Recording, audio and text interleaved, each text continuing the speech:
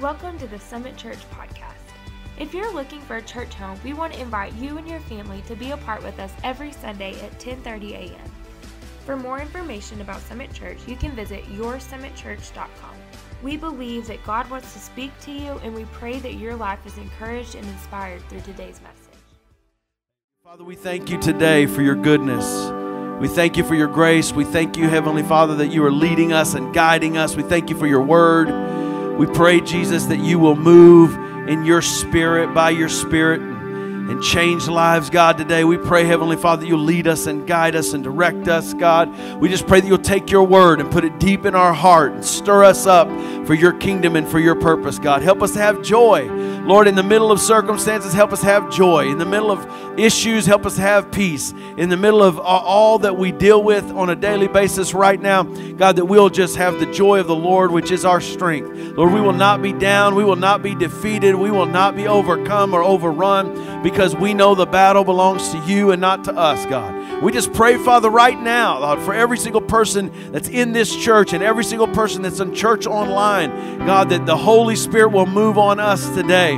God, it doesn't matter what we do. If your Spirit is not in it, Lord, we don't want any part of it, God. We want you to touch who we are and what we do, God, in Jesus' name. We just need your presence today. We need your power today. We need your grace today. We need your mercy today. Father, we need the Holy Spirit to move among us today. And we just ask you, Lord, by the power of the Holy Spirit, in the name of Jesus, according to your word, that you will lead us and you will guide us and you will empower us and you will use us. Thank you for sending your Son. Thank you for giving us joy. Thank you for taking our place, and thank you for raising from the dead. We praise you. We give you glory. Now anoint me, Father, that I may preach your word in a way that moves me out of the way and puts you front and center. Help me to preach your word in a way that connects with the heart of every single person that's a part of our worship experience today. And Lord, we just give you praise, and we ask you to change us, Lord. Whatever needs to change in us today, change it. Whatever needs to be renewed in us today, renew it. Whatever needs to happen in our lives today, we submit ourselves to you. We surrender ourselves to you, and we just say, do your will in Jesus' name. And everybody said, and come on, let's give God one more hand clap of praise, if you will, before you're seated. God is good. You can be seated. No, you can stand up. I'm sorry. Can you bring me that bottle of water, Sydney? I'm sorry. We always read in honor of the Scripture. Stand in honor of the Scripture, and I thank you. So I almost messed up there. So today I want to talk to you about, we've been talking about a classic Christmas, and so we're taking the ideas of Christmas and just dealing with them straight across, and not trying to be fancy or do special things. We're just talking about the Word this Christmas. And I know this is a weird Christmas. It doesn't feel like what we normally do. It's strange and weird and all that. But hey, let's get over that and let's just dive into the Word and let God speak. How many of you want God to speak to you today? You just need God to do something in your life today. Raise your hand if that's you, even on Church Online. So we're so thankful for that technology that we can do that, even though we got snow on the ground today and all that else that is going on. We just praise God for the opportunity to be in His house. Amen. So today I want to talk to you about the joy of Joseph's dream. I want to talk to you about the joy of Joseph's dream. You know what I think right now? And you're going to see more about this as we go along today. But you know what I think right now? I honestly think there's way too much negativity. And everybody's like, duh. No, but truthfully, I think we've let it get out of balance, believers. I think that we've let circumstances start influencing and dictating, and we're in a way, we're letting our emotions lead. And I know we're all going through some things. I know we're all going through some stuff. But you know what? We don't need to let our emotions lead. We need to let the Spirit of God lead us. Amen? Come on, everybody smile at me for a minute, because you look a little bit disgruntled this morning. Come on, look at me, smile. Yeah, if you have a mask on, take it down. Let me see just for a second. You're not close to anybody. And you know what? We need to let the joy of the Lord be our strength. Turn to somebody and point them right at them. Point them right in the face. Say, get some joy this morning. Yes, yes, yes. So let's take our scripture text this morning, Matthew chapter 1, verse 18 through 25. We'll talk about the joy of Joseph's dream. Matthew 1, 18 through 25, if you want to get your Bibles out. It'll go up on the screen if you don't have it ready. And let's read together. Everyone read. This is how the birth of Jesus, the Messiah, came about. His mother Mary was pledged to be married to Joseph, but before they came together, she was found to be pregnant through the Holy Spirit. Because Joseph, her husband, was faithful to the law and yet did not want to expose her to public disgrace, he had in mind to divorce her quietly. But after all he had considered this, an angel of the Lord appeared to him in a dream and said, Joseph, son of David, do not be afraid to take Mary home as your wife, because what is conceived in her is from the Holy Spirit. She will give birth to a son, and you are to give him the name Jesus, because he will save his people from their sins. All this took place to fulfill what the Lord had said to the prophet. The virgin will conceive and give birth to a son, and they will call him Emmanuel, which means God with us. When Joseph woke up, and he did what the angel of the Lord had commanded him, and took Mary home as his wife, but he did not consummate the marriage until she gave birth to a son, and he gave him the name Jesus. Man, isn't that a great name? When I hear us say that name, there's just power in that name. Just say that name with me again, Jesus. Just say it one more time, Jesus. One more time, Jesus. Yes, thank you, Jesus. You can be seated.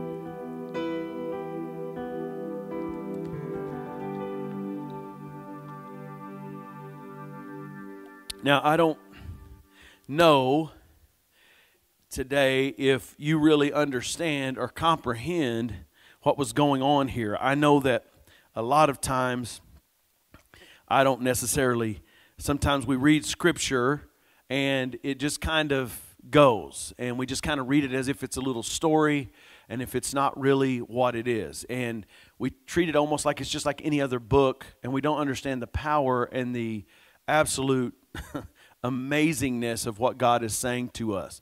And this is one of those instances where I think because we celebrate it every year, we don't really think of it. But I got news for y'all. The Bible is scandalous. I don't know if you know this, but I mean, this is one of the most scandalous stories you will ever read.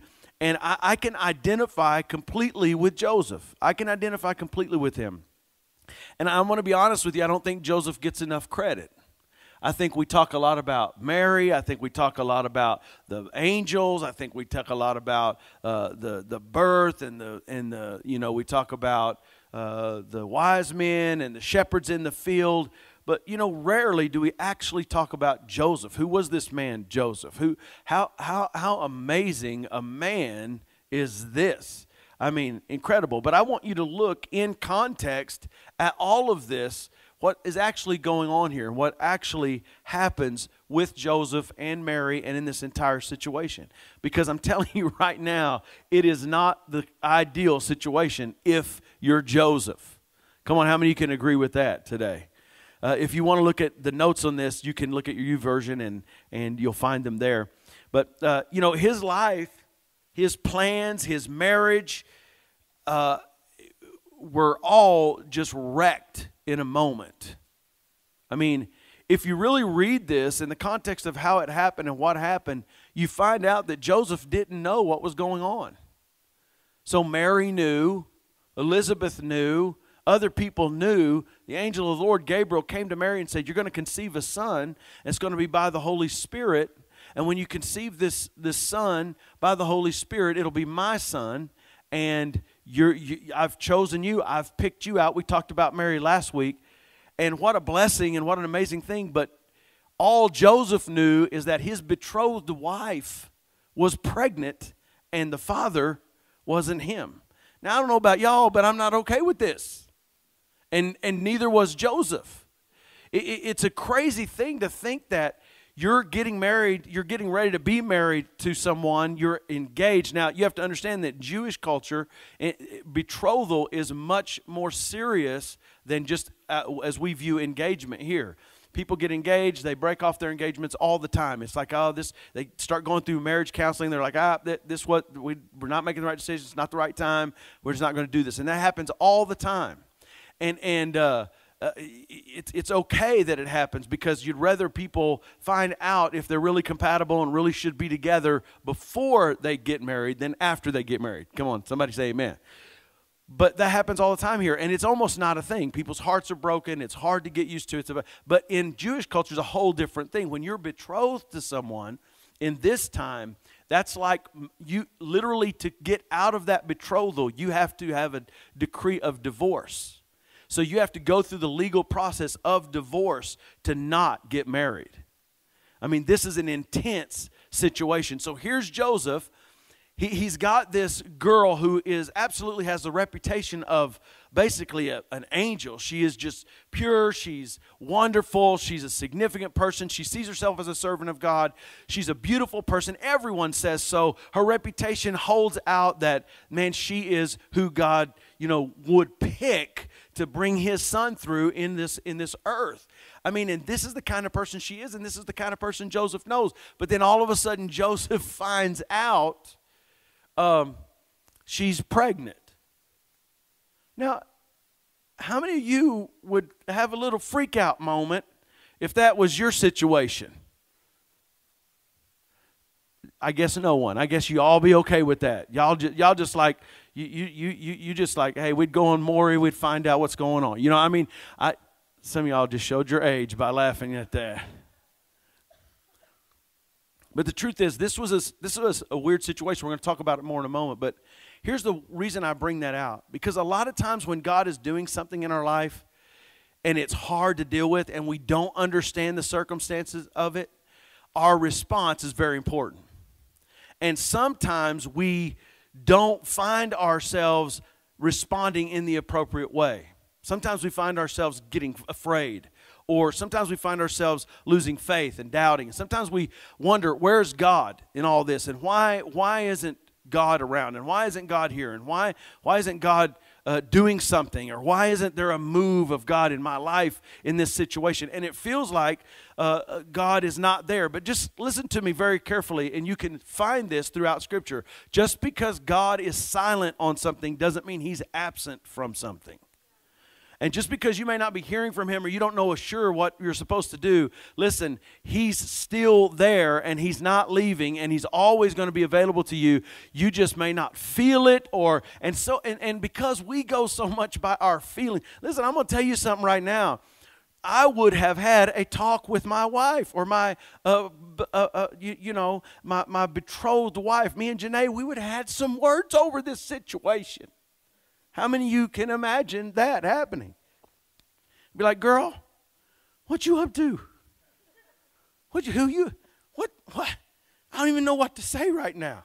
But you know what Joseph did? And we'll talk about this more in a moment. But Joseph, his response was he was a man who was also perceived by God as the one to be the Can you imagine being picked to be the stepfather for God's kid?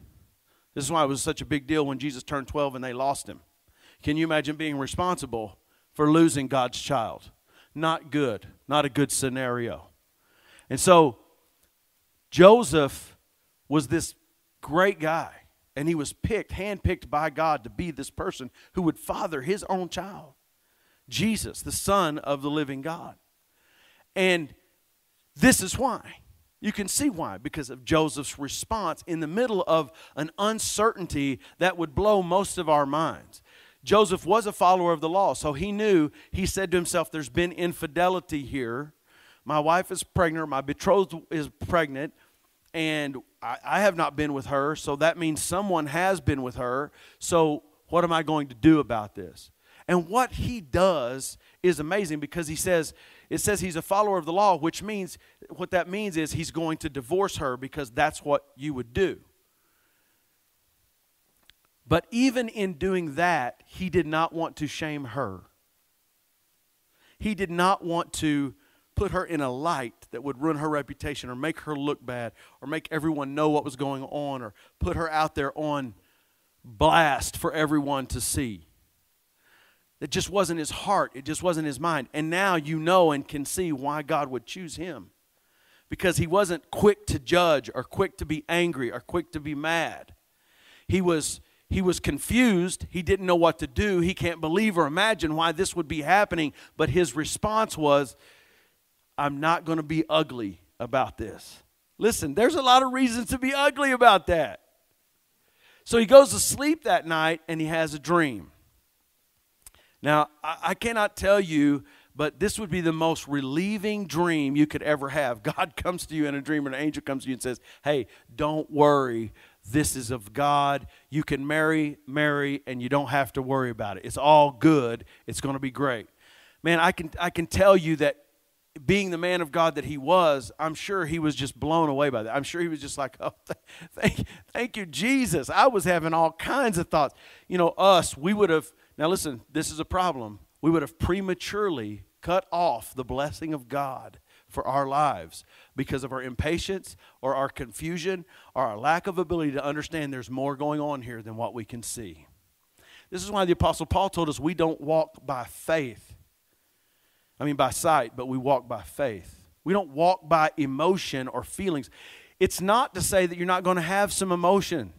When you face trials or circumstances or problems or issues, you're going to have some emotion. You're going to have some issues. You're going to have some things to work through. But if we allow our emotions to lead us, then instead of getting the blessing of God, we completely destroy the opportunity for the blessing to come into our life because of our response to uncertainty or our response to confusion. And here's what it does. When we respond inappropriately to what is happening in our lives, it shuts the door to the revelation of what God is actually trying to do in our life, and it completely shuts joy out. Because when we start letting our emotions lead in an uncertain circumstance, joy's gone. We have no more joy. We have no more peace. We start getting conflicted inside. How many of you have ever been in that inner turmoil? You've been in that place where you're just torn up inside. You can't make a decision. You don't know what to do. You're going back. Some of you have been there in the last all of us have been there in the last few months. It's like, what do I do? What's the right thing to do? How do I do it? Why do I feel so confused on the inside? It's because we just need to step back and say, our response is going to be one of goodness and kindness and love and faith and patience and endurance. And I wonder why God didn't tell Joseph first. Wouldn't you love it if God would come and tell you things first before things happen? Wouldn't that be awesome? Hey, y'all, 2020, it's going to be bad. It's not going to be good. Just prepare yourself for it. I don't remember that. I remember 2020 vision. We all had 2020 vision, right? God is pouring out on us. It's going to be a new day. It's going to be awesome. Everything's going to happen you want to happen. You're going to be blessed in every way you could possibly be blessed. 2020. It's got to be because it's 2020. And then all hell broke loose in 2020. God, you could have told somebody. But that's not the way this works. It's not the way this works. And when we don't work the way God works, when we don't flow within the context of the way God does things, then we lose our joy. Because, ladies and gentlemen, joy is not mere happiness. Happiness is cheap. Happiness is just a feeling. Happiness is not, it's what we all as Americans are striving for, but it's not what we should be striving for. What we should be striving for is joy. That the Bible calls joy unspeakable and full of glory. That joy that is so encompassing, so emboldening, it's so filling us up. And all joy is gladness of heart based on an assurance that God is in control and I know I can trust and have confidence in Him. So I'm not going to worry. I'm not going to fret. I'm not going to run around confused. I'm not going to be crazy. I'm not going to let my emotions drive me. No, I'm going to do what, because here's the deal. Pressure does not make the man. I know so much of the time we talk about how pressure, when we get in pressured situations, that's when who we really are is developed. No, it's not. Pressure does not develop you. Well, yes, we've heard all the analogies about pressure developing us. Pressure developing us because like the coal goes in the ground and over time pressure and then the diamond. Yay! That's how it works. No, that's not being developed. That diamond's always there. It's being revealed. When we get in pressured situations, what happens to us is not development, it's revelation. In other words, who we really are, comes out. That's why when Joseph was faced with this confusing, unbelievable, bad situation, what came out of him was kindness and goodness and grace. He didn't come out with anger and frustration and hatefulness, but he came out with, I don't understand this. I'm going to do what the law tells me to do, but I am not going to make this a bad situation for her. This is betrayal in his mind. It's very interesting.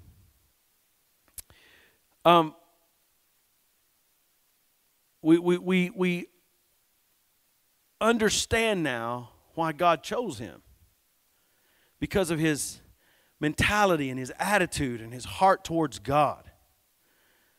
The last part of that scripture, because Joseph, her husband, was faithful to the law but did not want to expose her to public disgrace and had in mind to divorce her quietly. And he had every reason to. Wouldn't we? Shoot, social media blow up. Y'all ain't gonna believe what happened to me. I want everybody to know. I want to expose this. Like it's anybody's job to expose except God.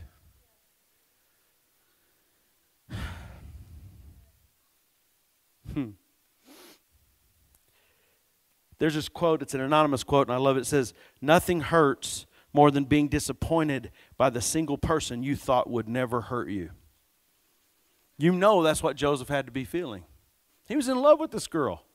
They were preparing for life. They had dreams. They had visions. And in a moment, he finds out, you're not who I thought you were.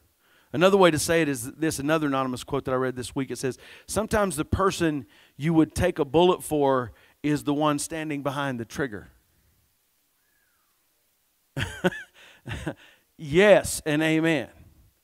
And when that happens, listen, when that happens, it's very important that we respond appropriately. Now, I'm going to give a little side note here just for parents, those of you who are online and those of you who are here in the room. I want to give a little side note about how parenting is important in these kinds of situations.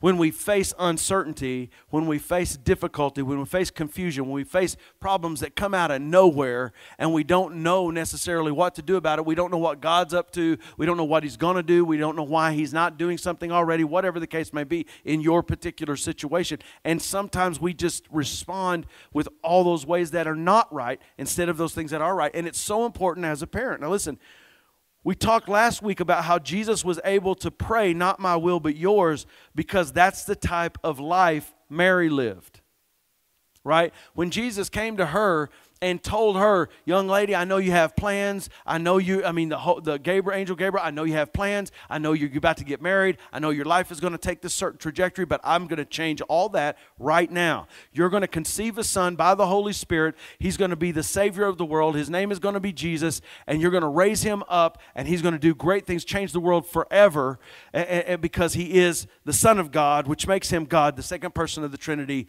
and you're getting the privilege of carrying this. Hold on. But that's not what she says. She doesn't say hold on. She says, first, the Bible says trepidatious. She's scared. I mean, you'd be scared too if Gabriel showed up in your room. How many of y'all just be okay if Gabriel showed up tomorrow morning in your room and said, hey, how's it going? I got a message for you. You know, all of us people who are into spiritual things, we say we'd love something like that.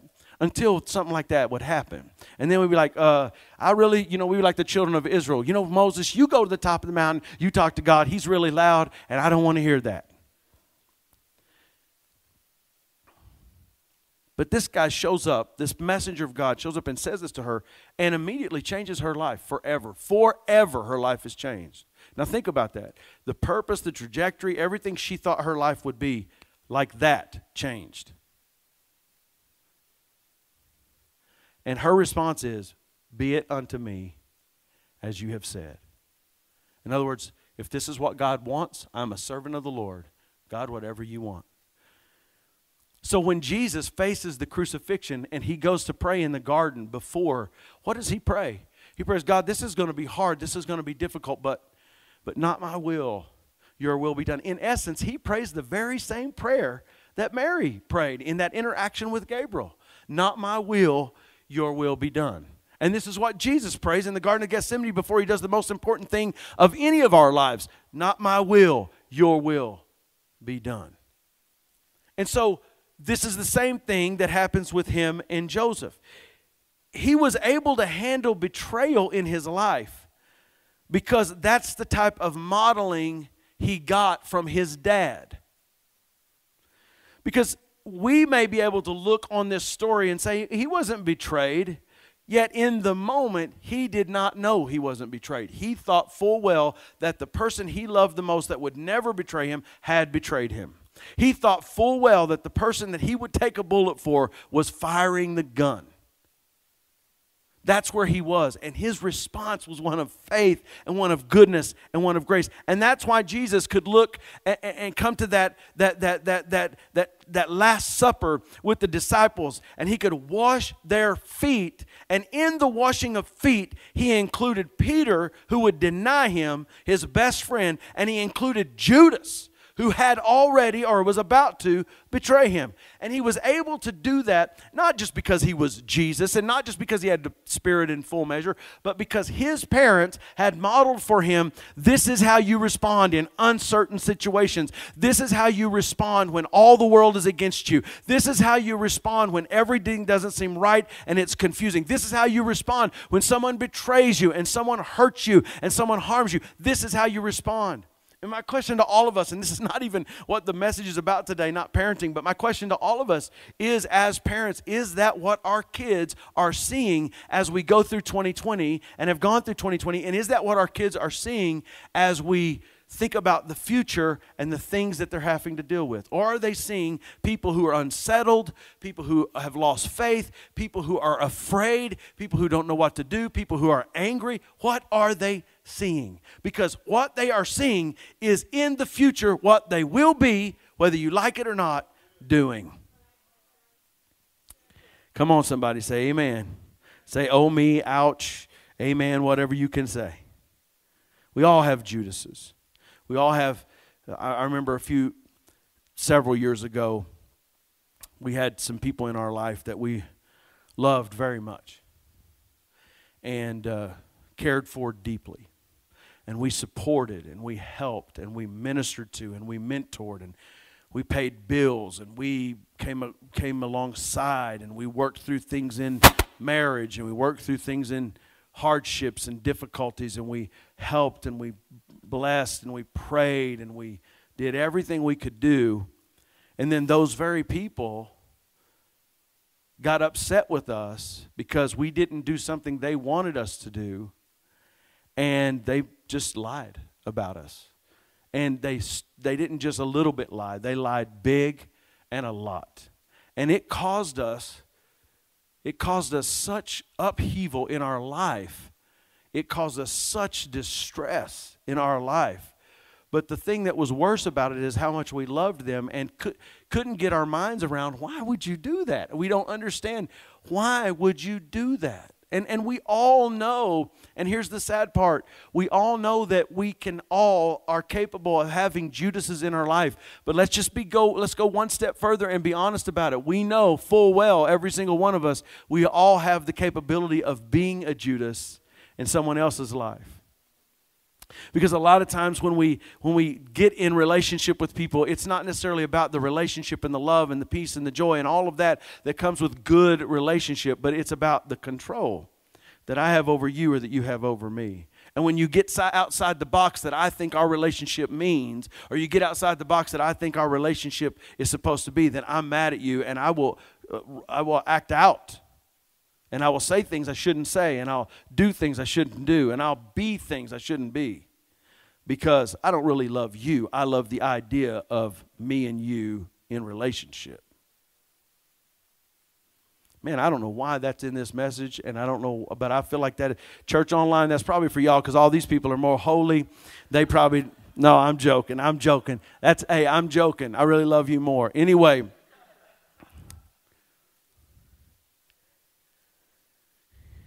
How are we responding? And are we responding with joy? So the question is, how did he respond? But after considering this, an angel of the Lord came and appeared to him in a dream. And Joseph did the unthinkable. He took it on. I saw a post today of a mom just kind of saying thanks to her husband, who was the stepdad of her son that had been there since he was 2 years old, but he never called him stepson. It was always son, and they were never a feeling of, and she said he wasn't a stepdad, but he was a dad who stepped up. And I loved that thinking. And that's what you can see Joseph as. He was a dad who stepped up. Think about it. He was a dad who stepped up. He didn't have to. He could have very well said, all right, I'm out. This is too much for me. It's way too complicated. I don't even understand what you just told me. Let's be honest. If an angel came to you in a dream and told you your wife had just conceived God's son, you're going to freak out just a little bit. I don't know why that's not in. I wish that was in here, what he actually did in that moment. Like, I wish I would have seen the expression on Joseph's face. I wish I would have seen the words that came out of out of his mouth. I know some of the words that may have possibly come out of my mouth, probably not what an angel or God would want to hear. That would freak you out. And life is like that. These weird circumstances, these strange moments, these uncertain things that what do I do? What do I do? Well, I tell you what you do. You respond with this. You respond with God's word, not your words. You respond with his nature, not your nature. You do what Joseph did. You step up to the opportunity. You step up to the problem. You step up to the issue. We're so busy running around trying to do things to keep ourselves in denial that there's actually anything going on. No, you step up to it. You do what David did. You run towards the giant. I love what, I can't ever remember her name. She was an Olympian years ago, and she lives in Oklahoma now. I know that. What was her name? Oh, man. It must rhyme with Idi Amin, because that's the name that keeps coming to my head. But we know that's not right. But anyway, she talked about when she defected from Romania. And she talked about her defection. And she talked about how fear tried to overcome her. And she said, I look fear in the face and I run towards fear, because the only way to deal with fear is to trample it under your feet. And I think that's what we need to do. I think that's the spirit of what I'm trying to convey here with this series, is that, look, we are facing issues. We have faced issues. We're going to continue to face issues, because that's life.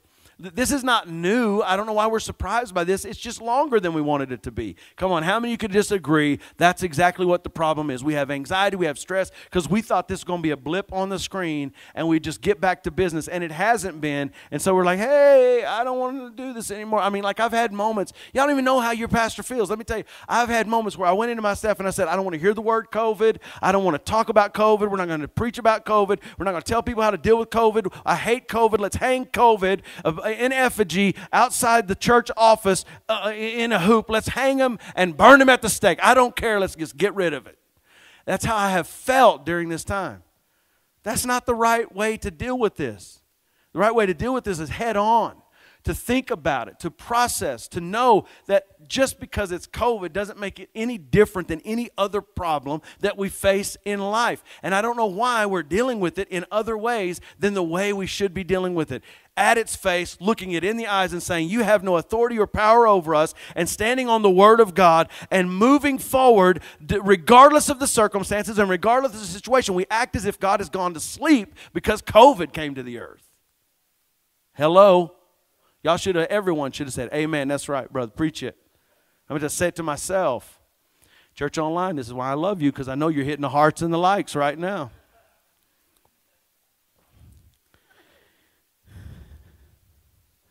Some of y'all are like, I'm just staying home next time then, and I'm going to be on Church Online. That's why. So I want to talk to you really quickly, finish this up.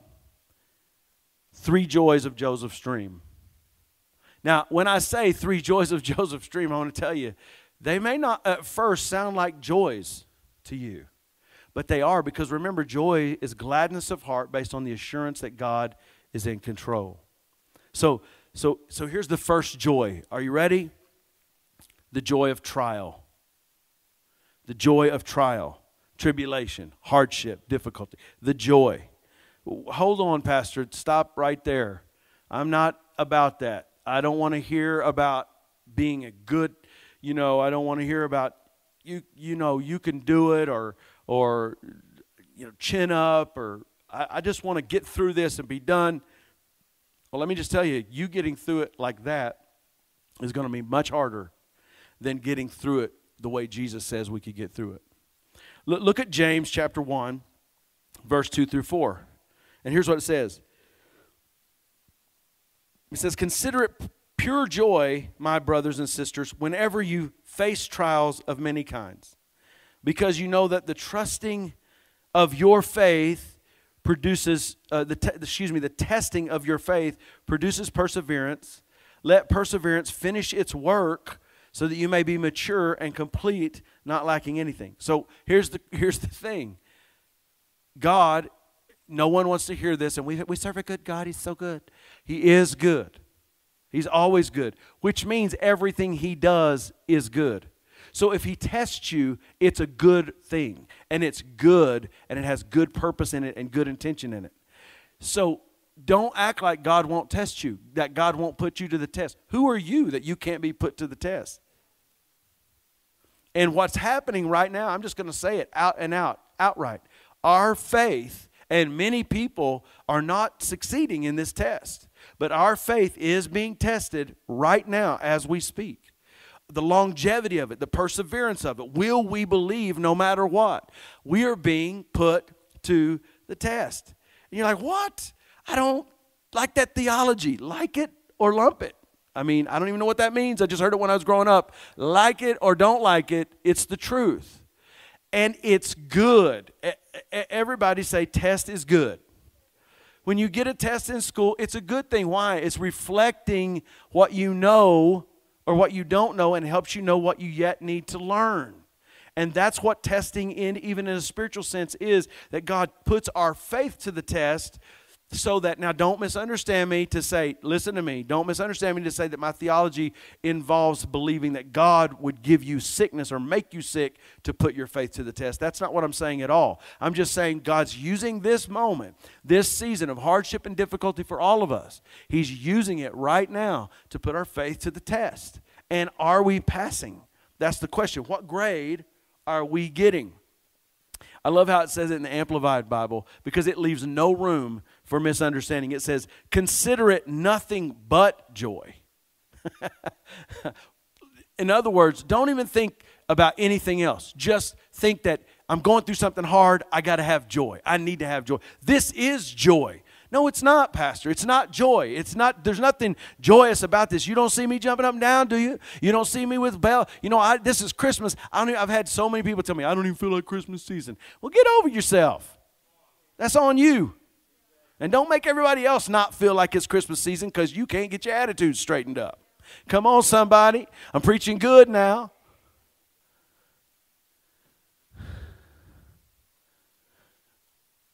We got to get to this place where we understand it is joy to be tested.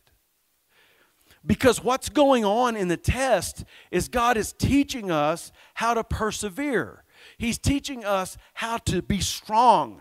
He's teaching us how to look at problems and look at scenarios and look at situations and have faith in the middle of it and say, no. He's teaching us, he's teaching us how to look at Goliath across the valley and say, you may be big and ugly and be this great warrior, but I'm not letting you curse my God. And I'm going to run at you, and I'm going to take the gifts that God has given me, and I'm going to bring you down and cut your head off. That is how we should be letting this trial and this test do to us. Should be reinforcing our faith, reinforcing our strength, reinforcing our joy. Because no matter what's going on, the joy of the Lord is our strength. The joy of the Lord is our strength. You can't gin up this kind of joy. You can't make this kind of joy happen. You can't go, all right, I'm going to really build myself up. I'm going to have a lot of joy today. No, it doesn't work that way. The joy of the Lord comes through you knowing Him, getting in His Word, and the fruit of joy just pops out of your life. And when everybody else is running around like chickens Christians with their heads cut off and they don't know what to do or how to do it. You're just standing in faith, standing in the confidence that God is on your side. And if God is for me, who can be against me? Nothing can stop me. Nothing can keep me from doing and being and becoming everything God wants for my life. So we got to understand first the trial, the joy of trial. So my question is, how are we maturing through this? Now, I've got a question. Spiritually, have we become immature or have we become more mature?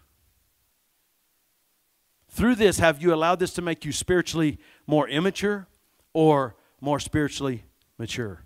No one, including me, wants to look at trials as if they are joy. But the truth is, if we will look at it this way, and we'll have gladness of heart that we're being trusted by God to go through the test, then we know on the other side we'll be complete, we'll be mature, we'll be able to accomplish everything God wants us to accomplish. Oh, don't get it twisted. God's preparing you.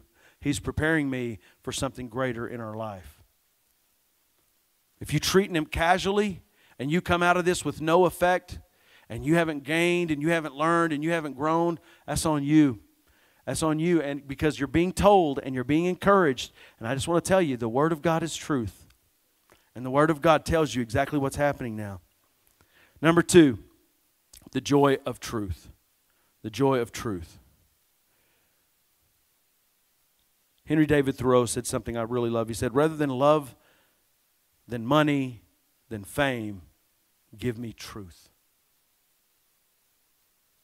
Rather than love, than money, than fame, give me truth. Something we deal with on an everyday basis. And guys, listen to me.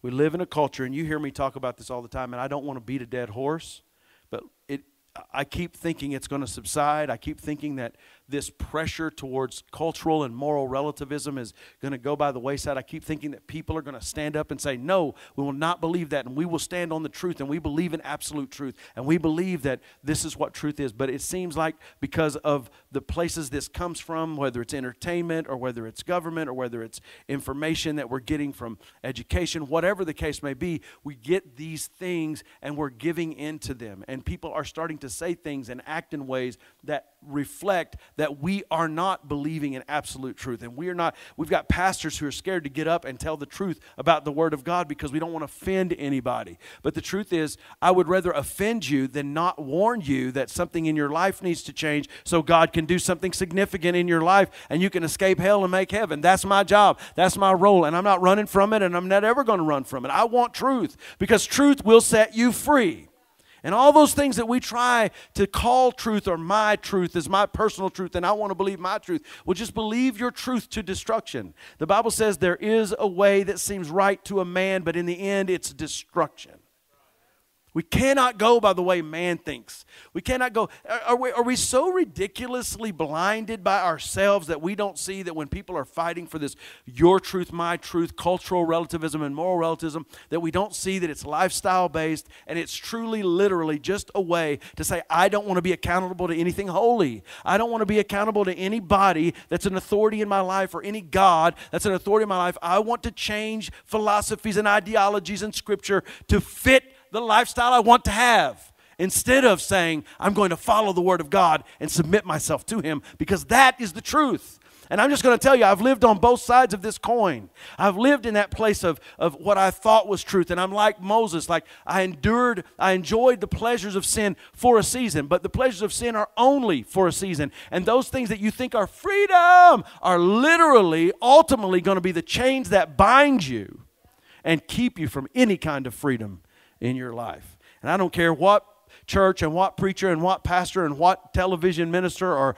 YouTube preacher you can find to accommodate your believing non-truths. I'm never ever going to do it. I'm never going to be it, because I know what God has called me to do, and I'm going to preach the truth of the Word of God. Amen. And that goes for all of us. You know, some of us, we as Christians are like, yeah. Okay, you're drinking too much. No. Somebody shout me down. That's right, Pastor. You eating too much. No. You're wrong, Pastor. Come on. Don't look at me like that. It's the truth. We want the categories of sin to be really wrong that we don't do. Oh, come on. Y'all want some joy in here? You want freedom in here? Or you just want to keep living? You're like, this is Christmas. You're not supposed to talk of such things.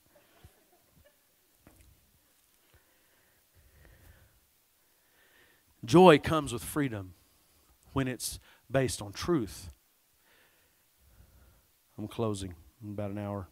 1 John chapter 3, verse 18. Dear children, let us not live. Hold on. Let us not live in words or speech, but with actions and in truth. Or love, excuse me. Dear children, let us not love in words or speech, but with actions in truth.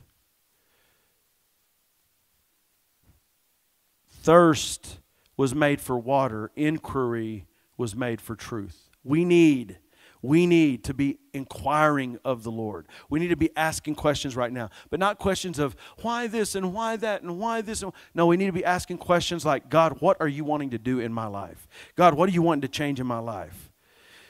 Scripture, John chapter 8, verse 32 in the NIV, it says this, then you will know the truth and the truth will set you free.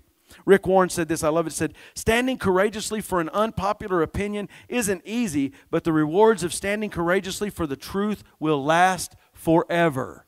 Listen, all these things that do not accept absolute truth are just temporal in their makeup. They're just temporary. And listen, temporary at some point in our lives, whether by death or the return of Christ or the end of times, whatever the case, is going to be over. But eternity will never be over. And if you want to make an impact on eternity, if you want to make it into eternity in the presence of God, then what you need to be understanding is that the truth is the most important, because the Bible tells us in John chapter 8, verse 32, then you will know the truth, and the truth will set you free.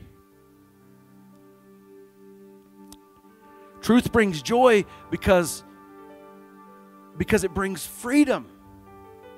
Truth brings joy because it takes life out of the realm of assumptions and fantasy, and it puts it in an open mind place and open heart towards God and to what is most real in life. You don't even understand what's most real. Most of the time, most of us don't, because we're so caught up with the distractions of this world. Listen, God is the realest thing you will ever enter. I don't even see God. It doesn't matter if you see Him or not. He's more real than you. He was here before you. He'll be here after you. Come on.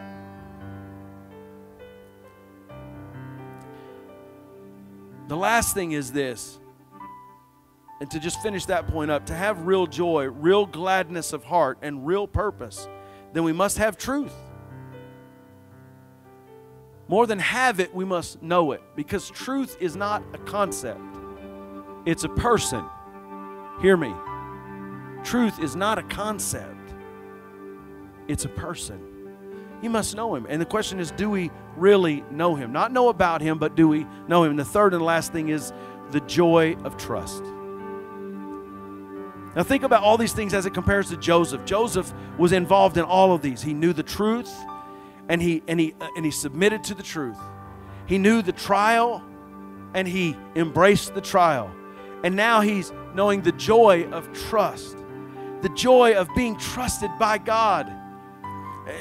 You can look at it this way. We're going through this right now. Maybe it's because God trusts us, believers, to go through this right now. Do you think God didn't know this was coming in 2020? Did He think He didn't know you would be alive?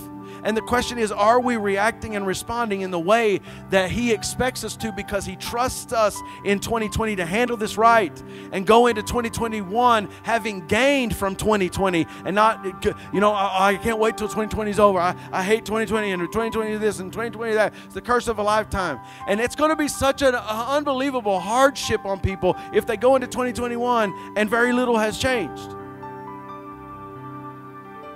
We got to stop this, because our foundation is not built on what we believe on this earth. It's about who we believe in and who is in control. And God will take care of us. We can believe, we can trust Him. And it's amazing if God trusts us. God trusted Joseph to be the stepdad to his son. God trusted Joseph to raise his son. I want that kind of trust in my life. I want to have that kind of character, that kind of faith, that kind of ability in my life that says, God could trust me. He could trust me with the church in this time. He could trust me with relationships in this time. He could trust me with my family in this time. He could trust me with kingdom purpose and kingdom dynamics in this time. Jesus understood this so much. You look at the cross when Jesus is dying on the cross, and He looks down at John and He looks down at Mary. Jesus had brothers. He had half-brothers, biological brothers. But in that time when He was dying on the cross, He looked at John, that person who had proven over and over again, I'll be there for you, Jesus. When John wrote the Gospel of John, he kept saying, that disciple whom Jesus loved. That disciple whom Jesus loved. Well, Jesus didn't love him any more than He loved anybody else. But John loved Jesus more than anybody else did. And so when he looked at Jesus from a perspective, he said, Jesus loves me. And Peter's like, well, Jesus loves me. And John's like, not as much as me. Right? Because when we have the right response to Jesus, that's how we see it. He loves me. He trusts me. And because John was always there, and John was always faithful, and John heard the secret, who was it that was leaning on Jesus when Jesus said, somebody's going to betray me? And everybody was asking, who's going to be among themselves? But then when it came down to it, it was John that leaned over to Jesus and said, who's it going to be? And Jesus told John. It was John on the Isle of Patmos that was trusted by God to get the revelation that you read in the back of this book. Why? Because he was committed, he was devoted, he was in love with Jesus, and the relationship of having with Jesus, in love with God the Father, following God Jehovah, doing the will of God, the purpose of God, the plan of God, and his heart was for people. He wasn't against people, he wasn't against things, he wasn't always challenging everything. He was loving and standing for truth and believing God and loving God. And what happened was God trusted him. Jesus stood there and said, Mary, behold your son. Son, behold your mother. He gave his own mom to his friend John to take care of as he was dying on the cross. That's trust. You see, this is the joy of trust, knowing that God trusts us and that we totally and fully trust Him. But I have this feeling that God can't fully trust us until we fully trust Him. And the question is, do you look at God as some kind of casual thing? Do you look at God as some kind of familiar thing and you don't really even understand what trusting Him means? Trusting Him means no matter what, I trust you, God. No matter what it looks like, I trust you, God. No matter what's going on in my life, I trust you, God. I know you, God, and I know you'll follow through and do what you said you would do. The joy of being trusted and the joy of trusting God. Gladness comes when struggle and control stop. Gladness comes when struggle and control stop. So I want to challenge you, Church Online. I want to challenge you, everybody in this room right now. Everyone look at me. My question to you and myself this morning is, in our relationship with God, how much are we trying to control and how much are we struggling? How much are we wrestling with God and His purpose and His will and His design for our lives? And how much are we surrendering to it? How much are we trying to control it? And God says, this is what I want you to do. Or He leads us through His Word. Or He inspires us as we worship. And we know in our heart, this is something God wants us to do. This is a person He wants us to talk to. Or this is a project He wants us to take on. Or this is a thing He wants us to grow in. Or something like that. And we say, all right, God, I'll do it. But it needs to be in this box and in this shape and this look. How much are we going, I don't know, God, I don't know, man, that's hard, that's difficult, that's outside my comfort zone, I don't know if I can go there. See, joy comes when there's no more of that at all. Joy and peace comes when there's no more struggle and there's no more trying to control. It's just, God, whatever you want, that's what I want. Just tell me my next move. What is it? What does your word say? What I need to do? Okay, I'm doing that. And what I need to do? Okay, I'm doing that. Okay, God, what I need to do? Okay, and I'm praying and I'm seeking God and God's speaking to me and okay, God, you want me to do that today? Okay, I'm not even going to resist. I'm not going to struggle with it. I'm just going to do it. That's where true joy, gladness of heart, and assurance of God's perfection comes when the control and the wrestling stops. The Bible says in Proverbs chapter 3, verse 5 and 6, trust in and rely confidently on the Lord with all your heart, and do not rely on your own insight or understanding. In all your ways know and acknowledge and recognize Him, and He will make your path straight and smooth, removing obstacles that block your way. See, real joy, assurance of peace and deliverance from internal conflict, comes through trials, truths, and trust. That's where it comes from trials, truths, and trust. You should take these notes. You should look at these notes. Take them on YouVersion. And when you're going through something this week, you need to stop and go, wait a minute. How am I responding? What does this look like to me? Am I being like Joseph did, or am I responding in my flesh? Because joy, true joy, comes through trials, truths, and trust. Am I standing on the truth of the Word? Am I embracing that the trial is making me better? And am I believing the truth? And am I trusting God with my whole heart and allowing Him the opportunity to trust me with His Word? It just means mastery over our emotions, over our carnal nature, over our self-centered desires that lead to hurt and pain, and come as a result of using trials to benefit walking in truth and rejecting deceit and living in trust reciprocally with God. This is the true freedom of joy. So I'll close with this. 1 Peter 1:8, the New International Version says this: though you have not seen Him, you love Him. And even though you do not see Him now, you believe in Him and are filled with an inexpressible, glorious joy. Joy unspeakable and full of glory. Amen. Let's pray.